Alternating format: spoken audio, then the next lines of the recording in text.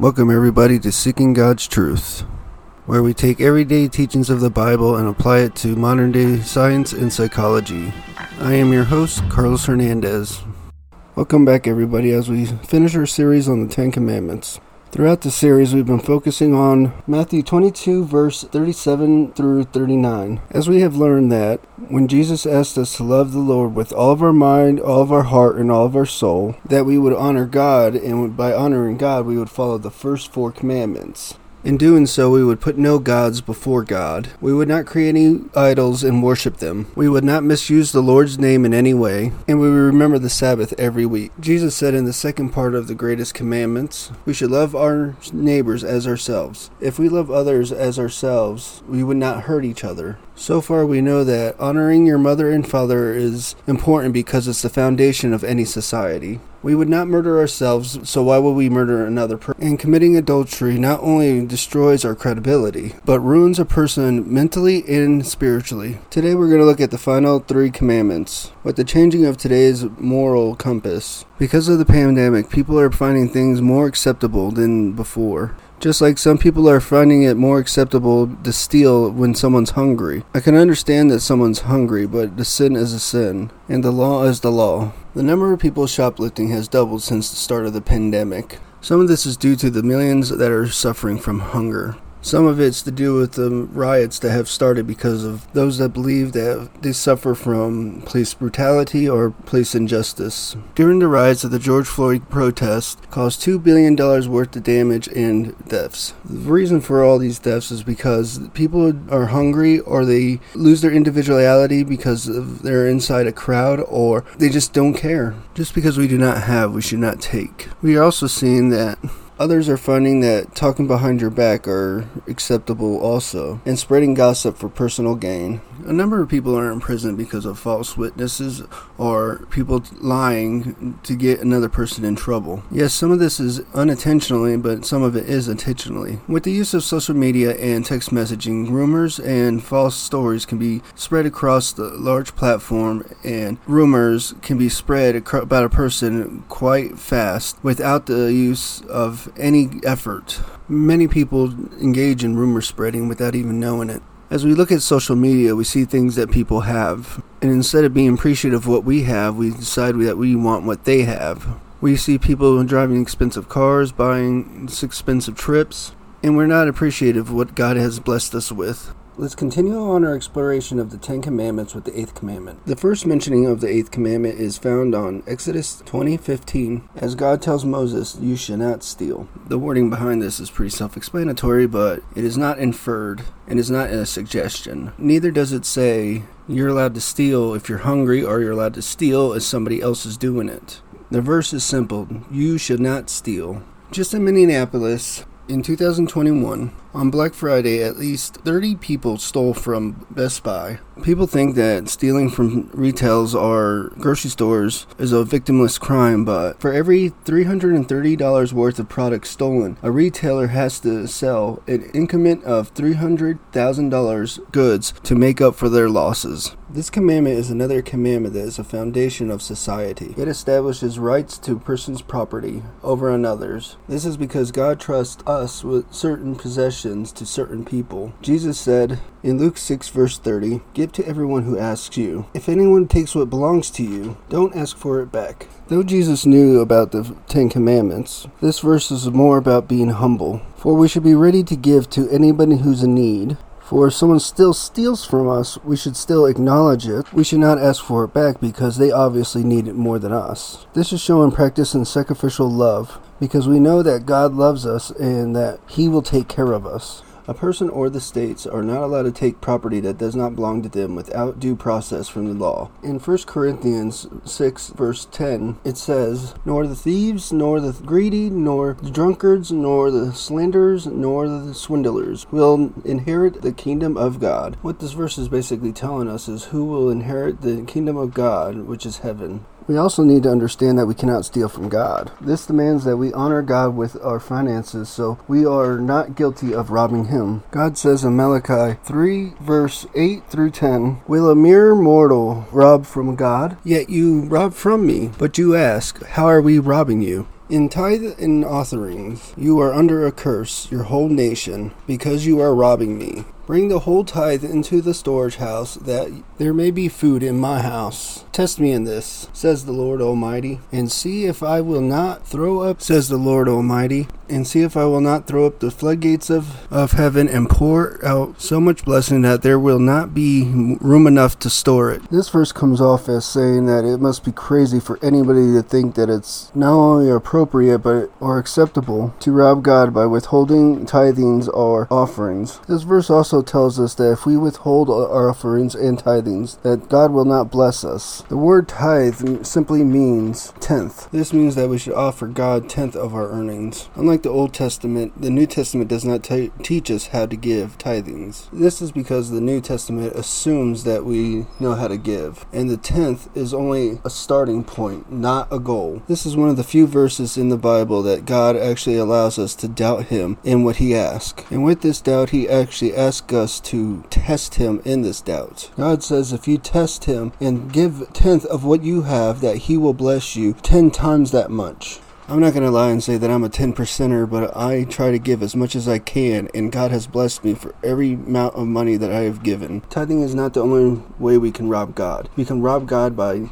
not giving Him our obedience and our service, because God bought us and owns us. In 1 Peter 1:18-19, it says, "For you know that God paid a ransom to save you from the empty life you inherited from your ancestors, and it was not paid with mere gold or silver, which lose their value. It was the precious blood of Christ, the sinless, spotless Lamb of God." This version was coming from the New Living Translation. What these two verses are telling us is that it was God who saved us from an empty life, from our ancestors, valuable than our possessions. The price that was paid was the blood of Christ. But this does not mean that we should live a life of sin or disregard what the Lord has taught us. What it means is that we should obey God and do what is He instructed and cherish what He has sacrificed for us. One solution to stealing could be found in Ephesians 4:28. Anyone who has been stealing must steal no longer, but must work, doing something useful with their own hands, that they may have something to share with those in need. The first part of this verse is common sense. If you are stealing, stop and redeem your sins. The next part is about talking about renewing someone and giving them something to do with their hands, because idle hands are the devil's plaything. And giving someone something to do also provides them with a way to give back to others that are in need, because everybody deserves a second chance, especially when they're giving back to other people. Now let's talk about the next commandment that a lot of people fall into. Sometimes this is unintentional, sometimes it's intentional. Commandment number 9 can be found in Exodus 20:16, and it says, "You shall not give false witness against your neighbor." The primary sense of this commandment has to do with the legal system. For what we say is taken seriously, and truth and error matters for us and others. 80% of the people in prison are in prison because of false testimony, both intentionally and unintentionally. 30% of the cases were exonerated after DNA evidence. Science has also known that eyewitness testimony is actually highly unreliable. Over 20 years ago, a woman was raped. In a police lineup, she identified the suspect as her rapist, along with an eyewitness testimony. After 16 years, the guy was wrongly convicted and was released after DNA evidence. Even after the woman was told that wasn't her rapist, the woman couldn't believe it. Unfortunately, with the eyewitness testimony being so low, it still takes only 18% of juries to convict defendants regardless of what they say. In Ohio State University research, hundreds of cases were examined. 52% of errors resulted in eyewitness testimony. This is why it's always better to tell the truth, never say anything that we're not sure of, or try to pass judgment about somebody before we know. There's been a time or two I'm not honest about myself, but I've always been honest about other people. I try not to talk about them behind their backs, and I try not to get involved in other people's situations. For example, in Proverbs 25:18-19, "Like a club and a sword and a sharp arrow is a man who bears false witness against his neighbor. Like a broken tooth or a limp foot is reliance on the unfaithful in a time of trouble." Like many weapons, both in court and in public, bearing false witness may cause great damage. The person who bears false witness is also the than a faithful person in time of trouble. In one aspect you bring the pain, and in another aspect you are the pain. In Exodus 23:1, God goes in further explanation about spreading false witness.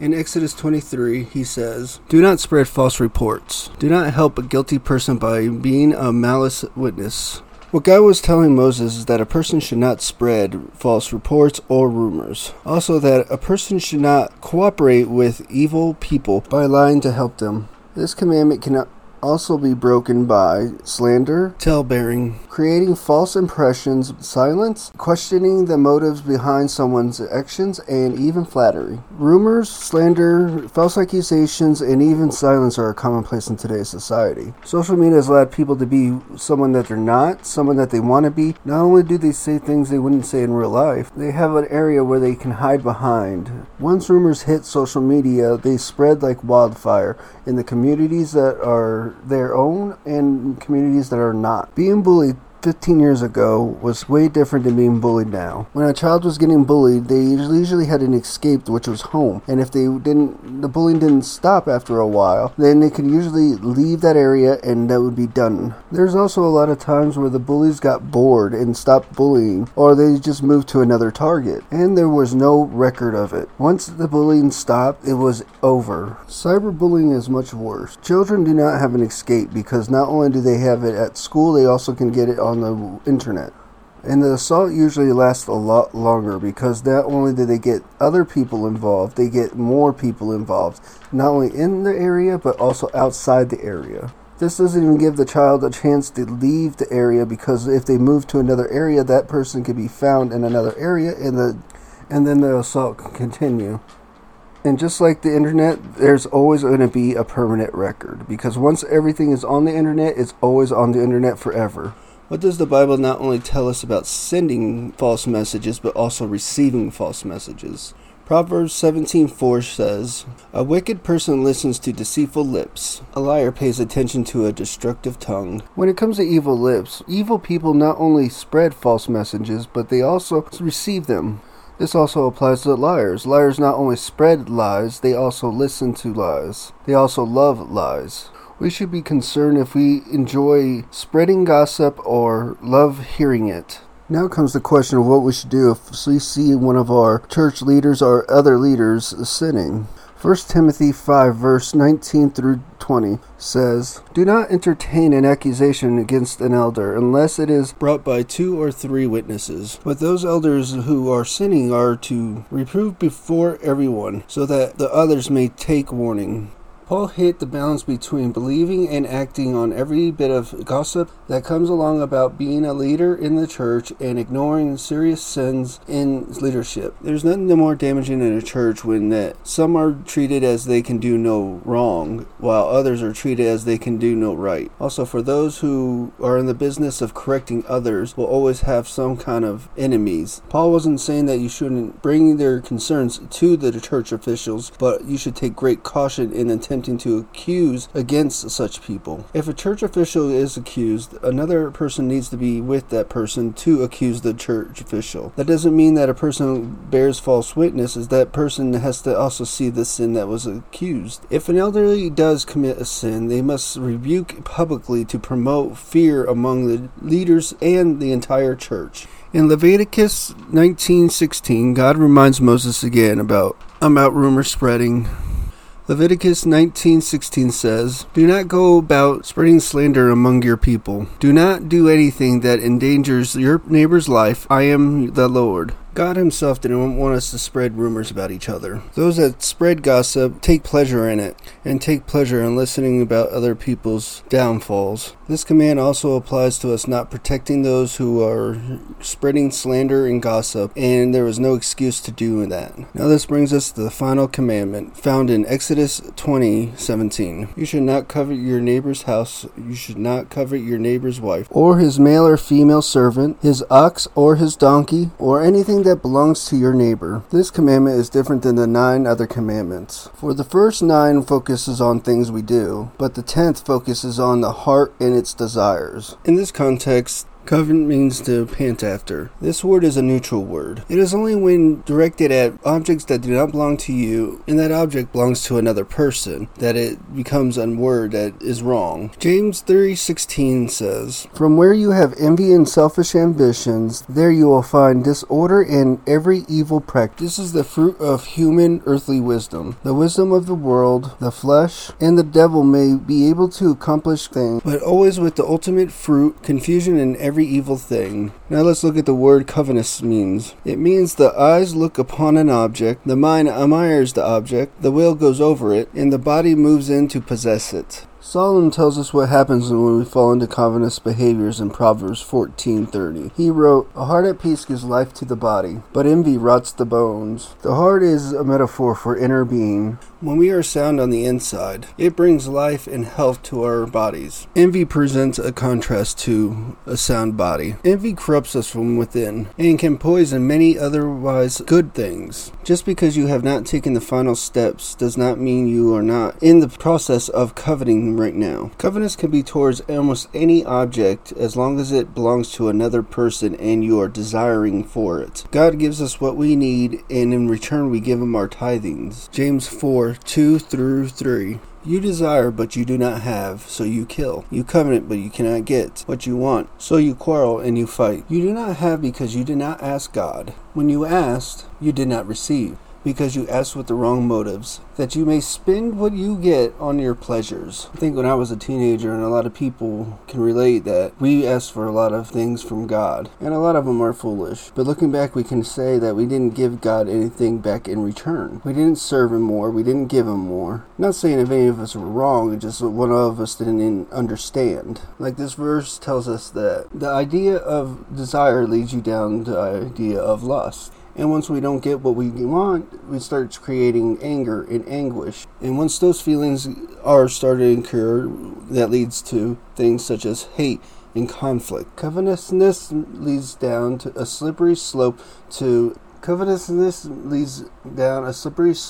worse sins in your life. The point of living a life of pleasure and desire is not only that it is a life of conflict, but it is also a fundamentally unsatisfying life. James reminds us here that the great power of prayer, and why one may live unnecessarily as a spiritual pauper, because they do not pray or do not ask when they pray. James even goes in further when he says about selfish prayers, that those with ill intentions or motives, prayers will not be received. There's also a dissatisfaction about being jealous over someone's possessions, about what they have and what you do not have. As we're closing out the Ten Commandments, we looked at Matthew 22:37-39. And if we apply what Jesus has asked us, we would love our God with all our heart, all our mind, and all our soul, holding no other gods before him, not create any image about him or any other idols. We would not misuse his name, and we would remember the Sabbath. And for the last greatest commandment, we would love our neighbor as we love ourselves. For we would honor our mother and father as ourselves. We would not murder anyone because we would not murder ourselves. We would not commit adultery, for it not only ruins our current relationship, it ruins ourselves. We would not steal from our neighbors because we would not steal from ourselves.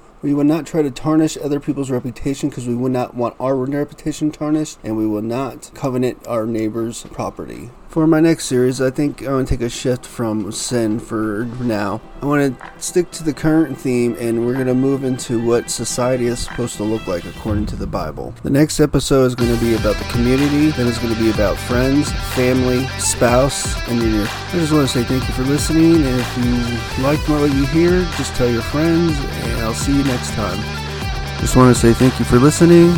You can contact me at sgodstruth@outlook.com, on Twitter at sgodstruth, or on Facebook at facebook.com/seekinggodstruth. Thank you, and I hope to see you again.